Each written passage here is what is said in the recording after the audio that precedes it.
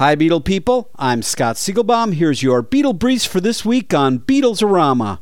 The Eurythmics will reunite and perform at the Grammy Awards' upcoming tribute to the Beatles.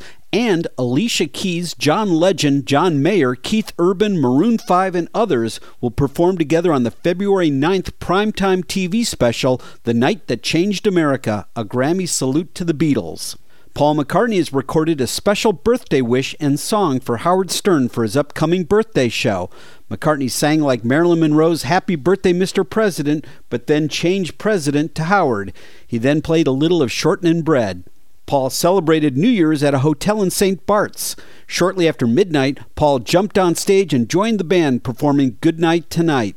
The author of a soon-to-be-released book entitled Beatleness, How the Beatles and Their Fans Remade the World, is reaching out to fans who may have family snapshots from the 60s in various states of Beatle fandom, such as kids dressing up as the Beatles, bedrooms filled with Beatle posters, posing with Beatle merchandise, and more. If you have such photos, email them to candy@beatleness.com. And finally, an animated Ringo will be appearing on the January 20th episode of The Powerpuff Girls. Not only does cartoon Ringo appear on the show, but he performs a new song, I Wish I Was a Powerpuff Girl.